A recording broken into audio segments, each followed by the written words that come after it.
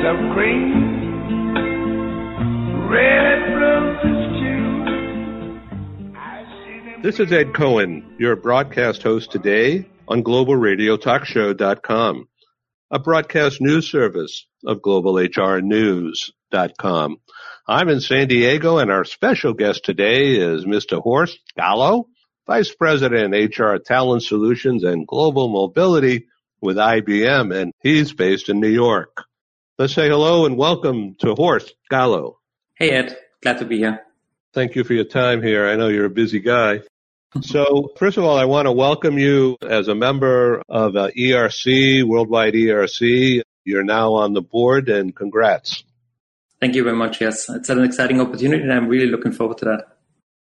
The organization needs you. I'm sure others have already said that. They need your insight of working around the globe, particularly with such a brand company as IBM, and your other experiences. So, looking forward to seeing what you can do, and hopefully everyone will want to participate with your ideas. That's great. I think the expectation is very high, but of course, I think that's a great team. What is there and the transformation and the ideas they have really interesting. So I'm really looking forward to it.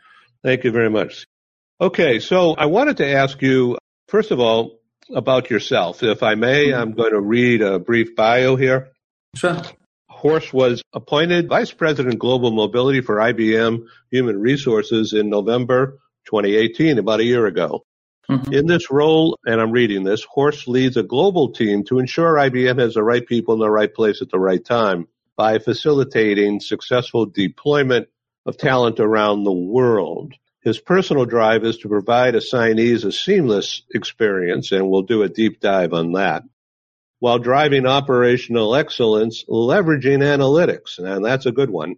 I want to find out more about leveraging analytics in an HR concept. It says here to create business intelligence at the core of IBM's HR transformation. So this is just great for Worldwide ERC to learn about a combination of tech and HR practices. Mm-hmm. So I want to also say that since you joined IBM in 1999, you have served in multiple executive roles globally, living and working for IBM in Europe, China, and the U.S.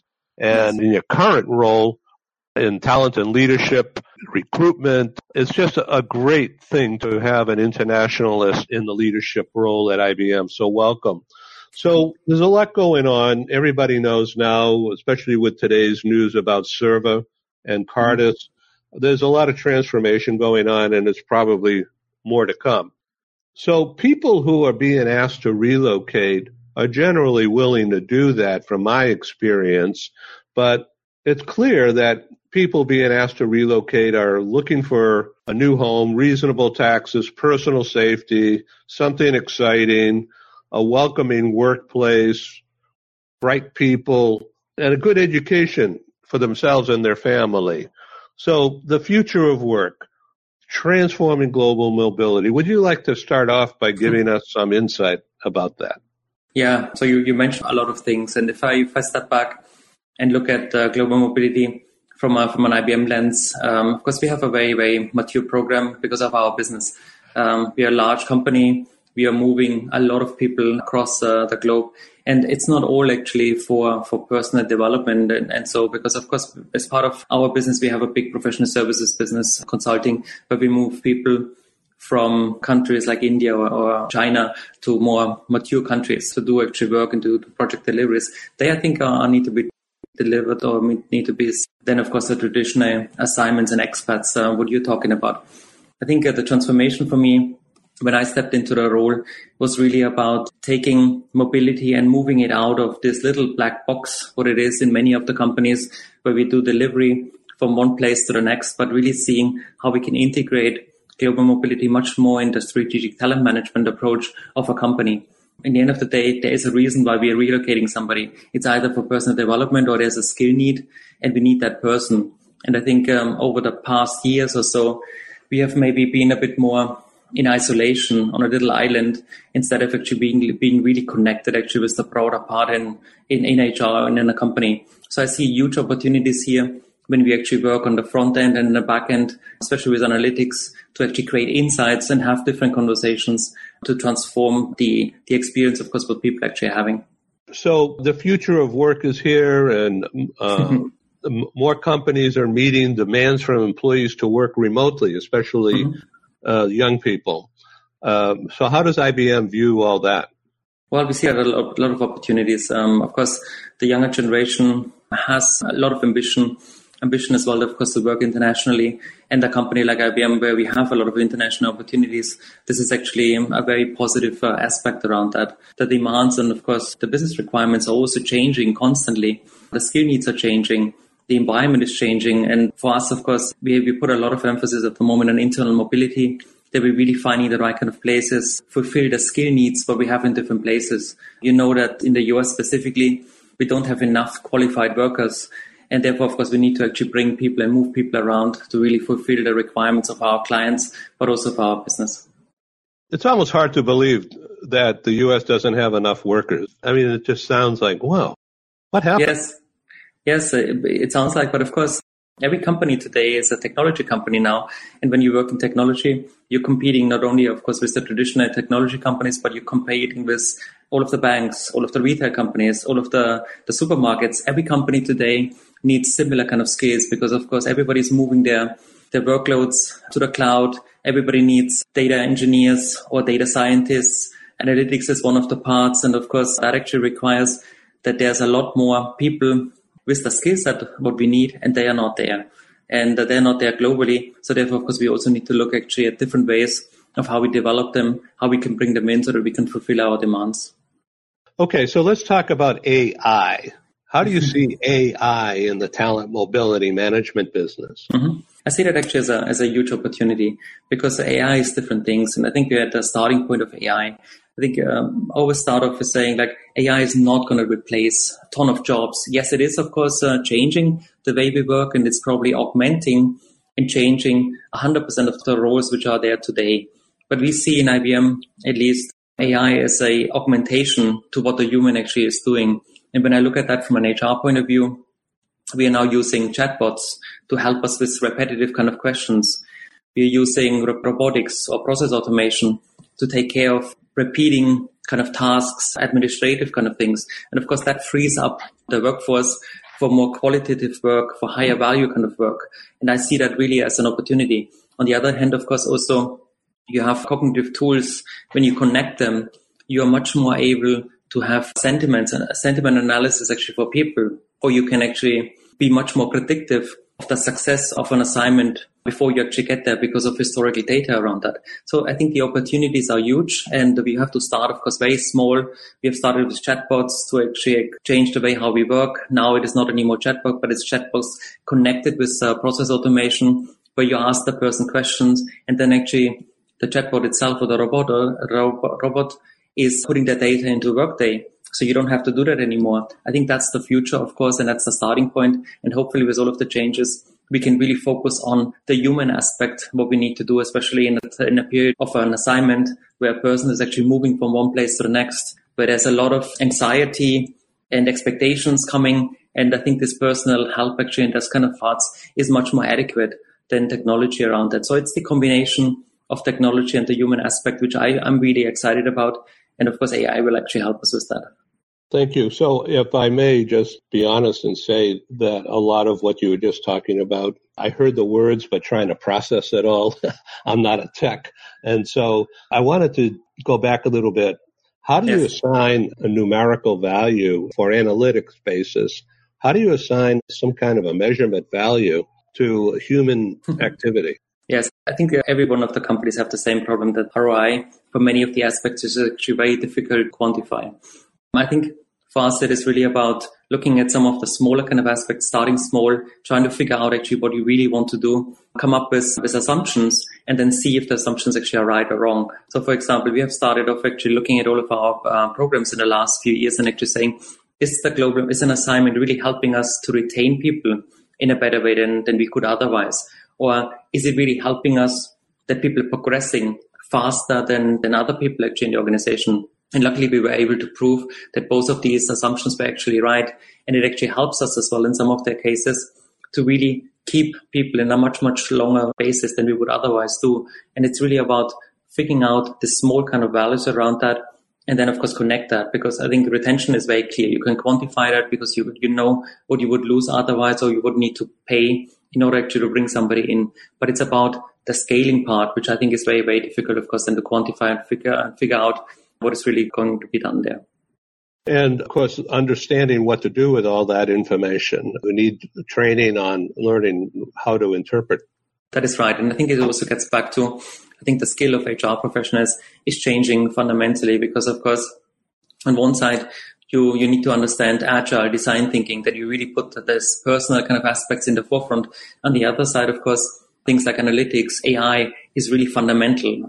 Process automation, what I was talking about before, this is not something what you need high-level skills for. Today, everybody actually can use robotics for writing easy kind of scripts around that.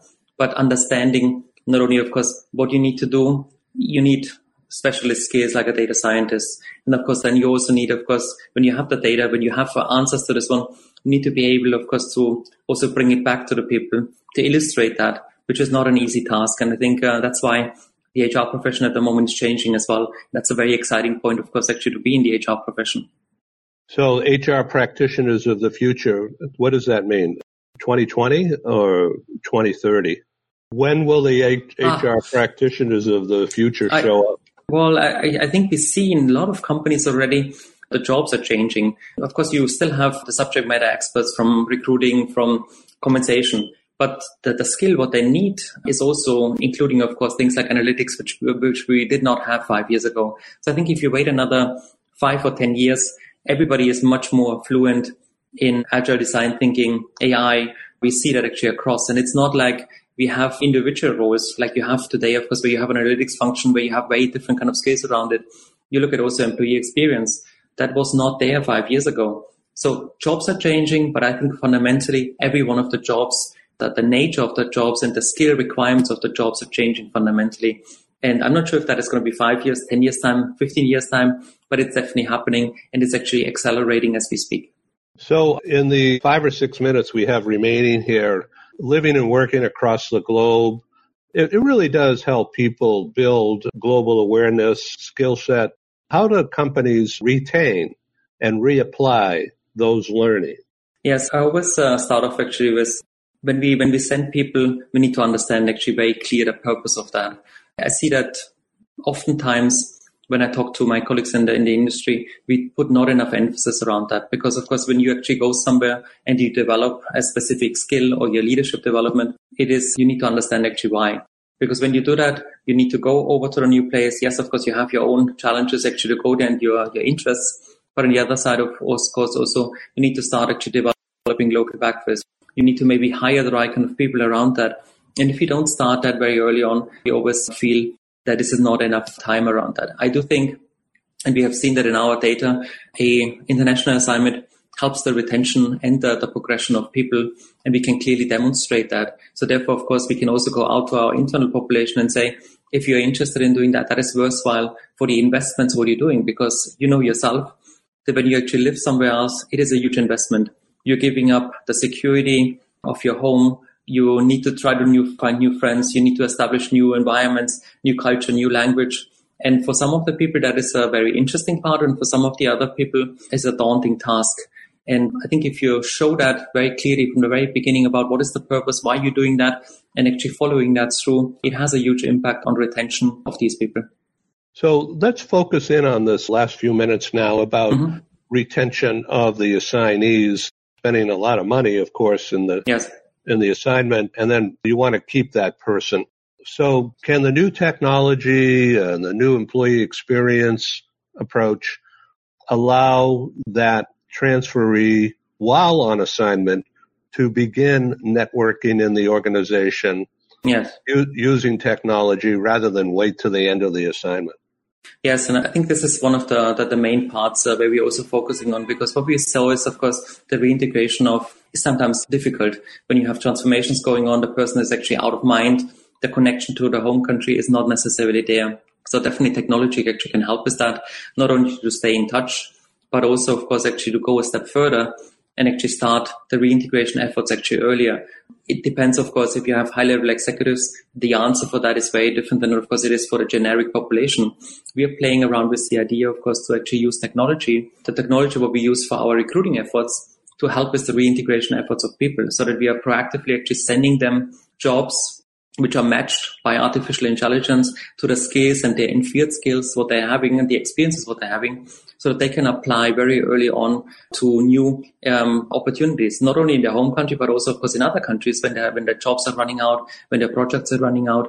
And we see that as a huge opportunity for the retention of people, but also, of course, for the career progression. And especially as we were talking about young people, and I think also people in my generation, we like to move around. We like to have opportunities in different places. And if I just take my own example, I'm now 20 years with IBM. I've moved 8 times. I've lived in 7 different countries.